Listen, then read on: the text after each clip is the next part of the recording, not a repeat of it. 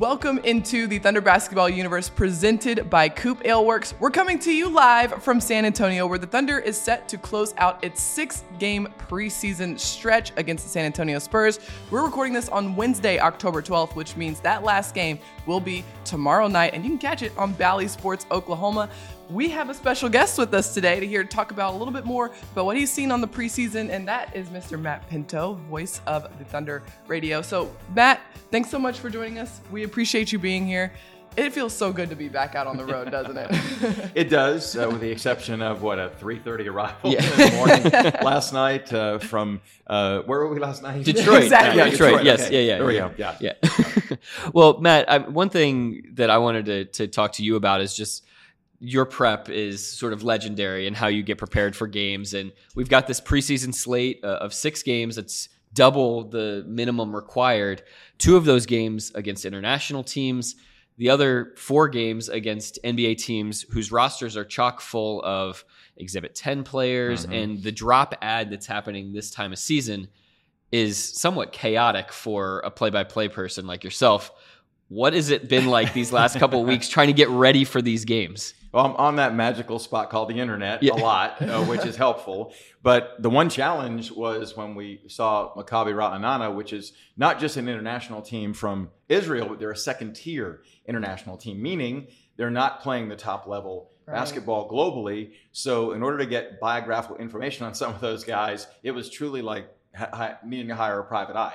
Anything aside from height and weight. But other than that, it's been relatively standard. It's just been a volume of games. I understand the organization's approach. Mm-hmm. This is such a young team. Getting additional reps in competitive environments has been something that's been really beneficial. So it's just been dive in. You recognize there's going to be 19, 20, 21 guys on each roster. Yep. And just not knowing game to game which of those guys will play. So tapping back to days when I did junior college basketball and college basketball, college football, the memorization kicks in, unlike during the season where there's almost an automatic about being in the league for an extended period of time, being able to plug in that way. Yeah, that baseline knowledge sometimes is easy to take for granted during the course of a regular NBA season of like, oh, I saw that guy in college. I saw that guy last year and the year before and the year before. Something interesting, though, is just all those Exhibit 10 contracts. The Thunder has signed 5 guys to those Exhibit 10 contracts over the course of training camp. And those guys, many of them have gotten a chance to play as well. You think Robert Woodard and Jaden Shackelford was on the roster. Jalen Ramsey did not get to play, but just, a handful of guys. Abdul Ghadi last night. Right, exactly. Mm-hmm. So some good opportunities for these players who will likely end up on the OKC Blue. And I know that Mark Daigneault has been incredibly valuable to talk to about them. He's had intimate connectivity with them. I know you, in calling some Oklahoma City Blue games, the same thing. So it's tapping into whatever resource is accessible and then being ready at the starting block for whatever it is that unfolds, because these are unique. This is not the way the regular season will be played at all. You recognize that, and you just go with what's presented organically. Yeah, I said Jalen Ramsey. I meant Jemias Ramsey. My bad. Yeah. I'm curious how many more names you have to add to your sheet there for these sort of games where there's 20 guys that could play. It's a double sheet, so it's it's double that what I normally would have in front of me during games, but. That's just, in writing down, Nick, and I know we sit together on the airplane on the flights, you see that I write everything that helps commit it to memory. There are a lot of guys in the league now that are going more computerized. It's printouts, which, good for them if it works for them. Right. I'm old school. It's back to writing with, the small hieroglyphic handprint that helps me commit things to memory. Yeah. It's this combination of cursive and sometimes I think you're writing backwards. I can't possibly be sure. It's so impressive. And I'm one of those people where I'm all digital, right? Like I keep my laptop with me everywhere, but there is something about putting pen to paper that helps you remember stuff so much better. Yeah. I wish I could go back. Yeah. Well, just big picture, Matt, what have been some of your takeaways from the 5 preseason games that we've had so far, in addition to the practices and some of the ways that you've been able to be around the team? Well, I think that from the head coach down, there's the concept here that we have no choice but to do it by committee. And that's exactly what we've seen. Last 3 games, at least 6 players have scored in double figures. Only on occasion have we seen 20-plus point games. It's not been a frequent occurrence in the preseason. So I think what we're seeing is the willingness of players to fully buy into what the system is, the structure of the system. There's a willingness also to be creative and unselfish, to find, move the ball from a good shot to potentially a great shot, trusting teammates. It's been really impressive because this team had been in really good physical condition coming into camp, according to Mark Daigneault. So that's not been an issue at all. When they've been on the floor, I've just been impressed by the unselfishness, the way they're playing for each other. And they're playing, I think, really crisp, good basketball for where we are in the season. And they've gotten a chance to go up against various different opponents that offer different looks and tests for the Thunder, which I think is so interesting. And even just getting in the habits of being on the road, getting in the habits of kind of starting to scout and understand what that looks like in the NBA, being prepared for games. These 6 total preseason games, I'm really interested to see, how the Thunder comes out of it on the other end, given that this is a very large slate of games for a preseason. You've incorporated 4 road games, well, including that Tulsa game, and then also a back-to-back in the middle of all of that. That's a lot of great experience for a young group heading into a regular season. Yeah, 3 games in 4 nights, which we know we'll see with some frequency during the season. There's a conditioning, a nutritional aspect to make certain your body is ready to go. And this team came out that 3rd game in 4 nights and just absolutely overwhelmed Adelaide. Really impressive, just the professionalism. I fall back on last night after the game and J-Dub talking about it wasn't a coaching adjustment made at halftime to come out with the ferocity they did defensively, to jump on the Pistons defensively in that 3rd to turn the game.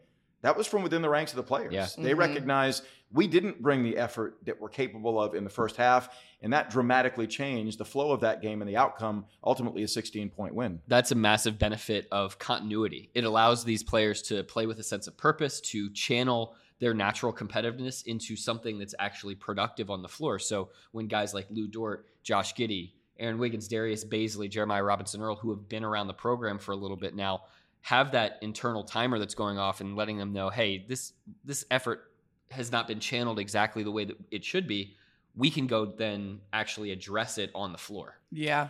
There's a lot that we're seeing on the floor in terms of the chemistry, the continuity that's really carrying over into these games. It's really fun to see these guys take their next steps in real time during these preseason games. And so we've got a lot to talk about. Let's dive a little bit deeper after this break. Don't go anywhere. We'll be right back. Coop Ale Works is the proud sponsor of Thunder Basketball Universe. Brewers of the fan favorites F5 IPA and 99-calorie Ice Chest IPA. You'll find those and many more Coop beers at retailers across Oklahoma. Learn more at CoopAleWorks.com. Well, we talked about it a little bit off the top, but I want to get into a little bit more of these 6 preseason games. The Thunder's played 5 so far. They'll play their last one tomorrow against the Spurs, but this is something that I haven't seen before. I mean, I've only been with the Thunder for 4 seasons. You guys have a collective lot more years than I do. Have you seen this before? And what's kind of the value and benefit of doing this? I remember when there were 8 preseason games standard operating practice. Everybody in the league did it. The preseason got exceptionally long, especially with veteran-laden teams.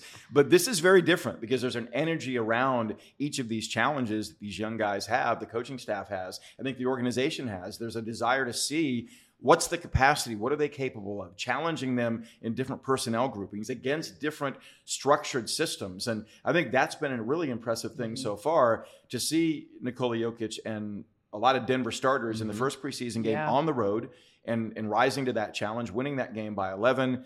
The Mavericks didn't bring their full complement, but they played exceptionally hard. I thought brought the fight to the Thunder. There needed to be a physical response to that. Adelaide had made 24 three-pointers, beating Phoenix. Previously in their U.S. stop, the Thunder shut down their three-point shooting abilities and overwhelmed them to win by 33. Then the game against Maccabi Ra'anana, a lot of the core guys got the night off. Younger players had to be responsive. Maccabi came out believing they could compete. They were up by 6 in the first quarter. There was a response there. And then what this team did defensively against Detroit in the win on the road at halftime, adjusting and bringing physicality they hadn't the first half to overwhelm the Pistons. Just the structure of what they're doing collectively is impressive. The other thing, Nick, that I want to hear from you about is there's communication from young guys that's rare. Jeremiah Robinson-Earl is communicating. It's verbal. It's visible. The same with Jalen Williams, Arkansas. Both of those guys anchor what goes on at both ends of the floor when they're in there, and you see that they have a fearlessness about approaching their teammates and communicating, which is necessary. It's a necessary component. Yeah, and they're self-starters, right? Nobody's begging them to do this on the floor. Those guys walked into the building, coming from Villanova, coming from Arkansas, with that kind of inherently within their games. And it's something that, in talent evaluation process, you probably can't see that watching the NCAA tournament. You've got to be there on site, being able to hear and listen to what's going on the floor. So that's very fascinating. Paris, you asked the question about whether we'd seen this before. I can't remember a preseason slate this long since maybe 2013, 2014 range. Mm-hmm. But I do wonder, and I don't know whether this was intentional or not, but I've been kind of viewing this in sets of twos, right? So you've got these two teams in Denver and Dallas that are, Western Conference Finals hopefuls. That's a little mini series that the Thunder's got to go deal with and play with. And how do you rise to the occasion against these very precise, high-level teams? Then you've got two international teams that you know nothing about. How do you deal with these two teams that you're going into it very unfamiliar? You've got to go out, and it's all about the competitive level. We'll figure out the tactics later. And then now on the backside of this, you've got two teams in Detroit and San Antonio that are more kind of in your same development arc. And how do you go out there and, again, from that competitive level, plant your flag in the ground and say, hey, we're young too, but we're going to be about all of these things that make us professionals. And you on your side of the table, you've got a game now where your main rotation players are out. You've got games where, your main rotation guys don't play into the second half, maybe a little bit. And so you're giving yourself a lot of different looks as well on just what you put out there against that opponent. And I think this is really a good conversation because the Thunder any team really, can only simulate so much in practice. You can only manufacture so many situations. Yes, the team will work on late game situations. They'll work on late clock scenarios. And the Thunder was in one of those situations on the road. And they didn't have that necessarily put in yet. And so being able to be out in a live game situation where the crowd is against you. We would talk about Detroit, right? That was their first game in their home arena in front of their home crowd. And they came out with a lot of juice. They came out with a lot of fire. You could feel it. You can't simulate that in a practice facility or in the Thunder Ion, And so this is really, really a good test for the Thunder young players. This is a young group, right? And so it might be different for an older group, a more veteran group who's seen more pictures, seen more situations and scenarios and can kind of go out there and know what to expect. But the best practice for these young guys is actually doing the thing. Yeah, we'd have no idea that J-Dub could execute up just by a handful late in that game at Denver and be in charge of running an offense there and getting good shots. We'd have no idea about what Poku would be able to do kind of at that point center spot. I mean, all of these things you can try to do in practice, but until you've got a live opponent up against you, you really don't know what you have. And what I love is that when Jalen Williams is asked his position, it's point guard. I'm point guard. So when I need to run the young group, the guys that are green like I am and are learning what this is all about, I'm willing. I'm going to be the playmaker. I'm going to get the ball where it needs to go. He, late in the shot clock in Denver, generates a shot for himself and scores off the backboard to quiet the crowd and to calm down what had become a chaotic situation. Next possession comes down, kicks out to Lindy Waters for an open three-pointer. Game, set, match. It's over. And he makes the two critical plays at critical junctures of the game. Like you said, Parrish, you can't simulate those opportunities in practice environments. And to have 6 preseason games, 3 dress rehearsals, opportunities against competitive fire to see what it is you're made of, I think is going to really benefit and serve this team. Yeah, and you've got a ton of guys who are interested, accepting that role of being a playmaker, thinking, when I have the ball, I am the point guard. It doesn't necessarily mean they're the point guard for the entirety of the game, but on each possession, if you have Jay Will from Arkansas thinking, okay, I've got the ball at the top of the key, I'm the point guard now. I have to think the game that way. Trey Mann, Josh Giddey, of course, Shai Gilgeous-Alexander when he comes back. Lou Dort, we saw playmaking on the very first possession for him last game. Alexei Pokusevski, Right.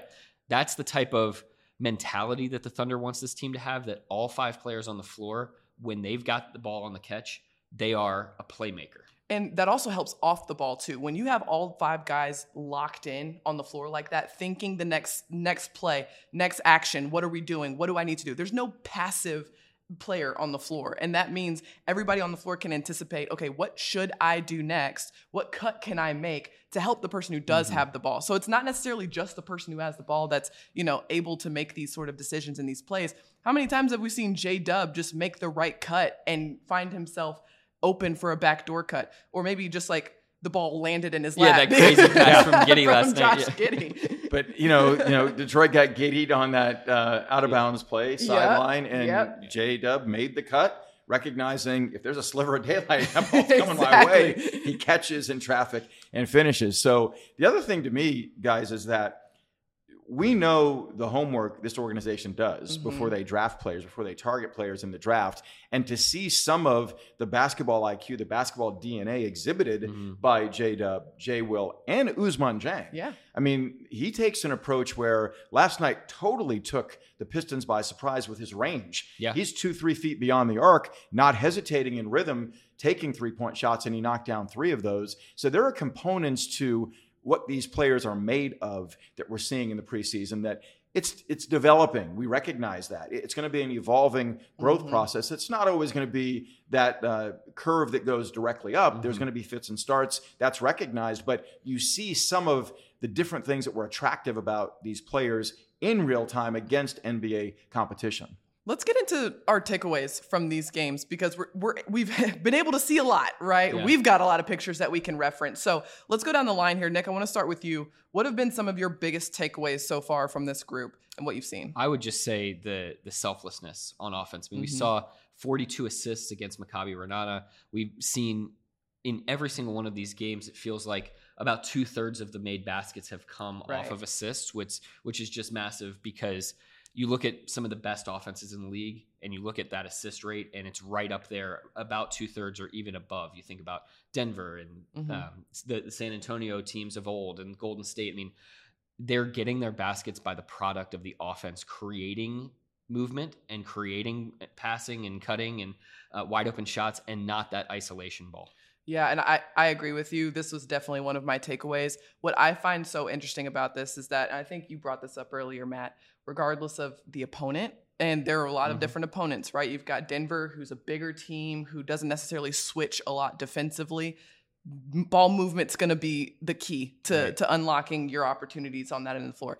You go up against a Detroit team that is still big, but super switch heavy defensively. Ball movement is going to be the key to your success. And so at the end of the day, the Thunder is really leaning into something that is going to be a constant for them all season long. You've got such versatile players out there on the floor. And no matter your opponent, no matter your lineup, clearly against Maccabi Ra'anana, there weren't a lot of players on the floor in that Thunder's main rotation. And yet the ball movement still was key. That's something that regardless of what is out there on the floor, you can lean into. And Matt, just to tee you up, I mean, we've seen over the years teams, whether it's the Thunder or other teams, when opponents switch up their defenses, that can become paralyzing. But if ball movement is your natural instinct, if that's been born into you from the day that you walked in the door, like it has been these last 3 draft classes, that is going to become totally instinctual so that when you are presented with something new on the floor, it's not foreign and it's not paralyzing.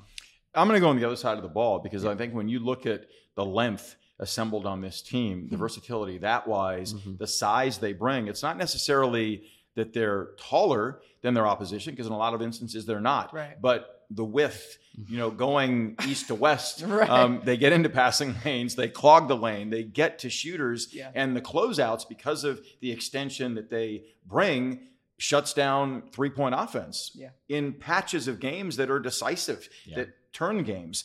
I mean, this team on one occasion has allowed more than 100 points in preseason, and you recognize there's some discombobulation going on with the opponent. This is not a regular rotation that trots out in the regular season, but this team has shown a competitive fire defensively, and they've shown the physical capacity to shut down some of what the opposition wants to do. I think that's been really impressive so far. This is something that stood out to me all the way back in Summer League because when I saw that first Summer League team out there, I believe it was, Jalen Williams, Alexei Pokusevski, you had Josh Giddey out there, just arms everywhere, just arms. And one person who comes to mind is Jalen Williams, Santa Clara. 7'2" wingspan. 7'2" wingspan. And it's apparent that causes so much disruption defensively. Yeah, you're right. The length or the height might not be the indicator when you're coming down the floor, but as a point guard, if I just see arms in every passing lane, that is going to cause some issues for me. You still, though, do have that height. I mean, everybody besides, I think, Trey Mann and Lou Dort is 6'6" or above. Right. So, I mean, this is going to be a team that if they want to, they can switch. If they want to play coverage, they can switch. I mean, this is going to be a dynamic group that And you have to be in the modern NBA because some nights you're going up against Damian Lillard or Steph Curry, and you've got to come up and be all the way up. Other nights you're playing against a team where, hey, switching might be our better bet. So you have to be able to be adaptable to all styles. But the more space on the floor that you're taking up, the better off you're going to be.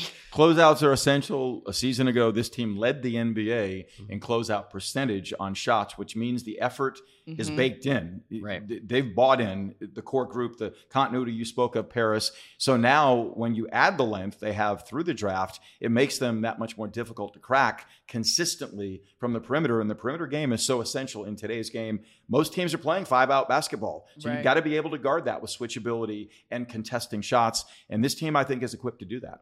All right, you talked offense. Yeah. You talked defense.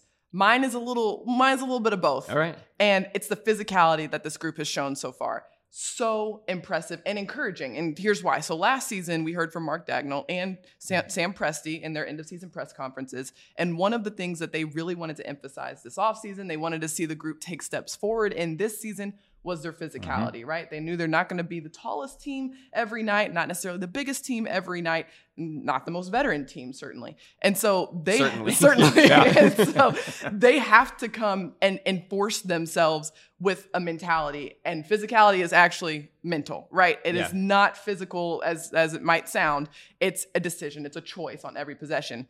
And there was a couple of plays last night in Detroit that really emphasized this for me. So in the first half of that Detroit game, Jalen Williams of Santa Clara found himself mismatched against one of Detroit's big men. I cannot remember exactly who it was, but I just remember the finish. They threw a lob over the top of him, over the top of J-Dub. He was fronting him. He couldn't get the position, and they scored on the lob over top of him. For the rest of the game, every single lob pass that was thrown was broken up. Every single one. J-Dub got one. JRE got one. I think J-Will got one. J-Will, Bays, all of those guys broke up a lob. And I asked Coach Dagnall about it after the game. I was like, did you talk about like breaking up lobs? Like, was that like a thing that happened in a huddle? He's like, that starts with physicality. Yeah. You don't get that unless you make them feel you and push them out, and then you can get the position to break up the lob. And I thought that was such a great indicator of the importance of physicality and how it can pay off in a game. Can't get an alley-oop if you're bodied out. Exactly. Yeah. Exactly. Elevate. Yeah. There's a disposition you have to execute what this team is desiring executing. And I think we've seen that. We've not seen it 100% of the time. We won't.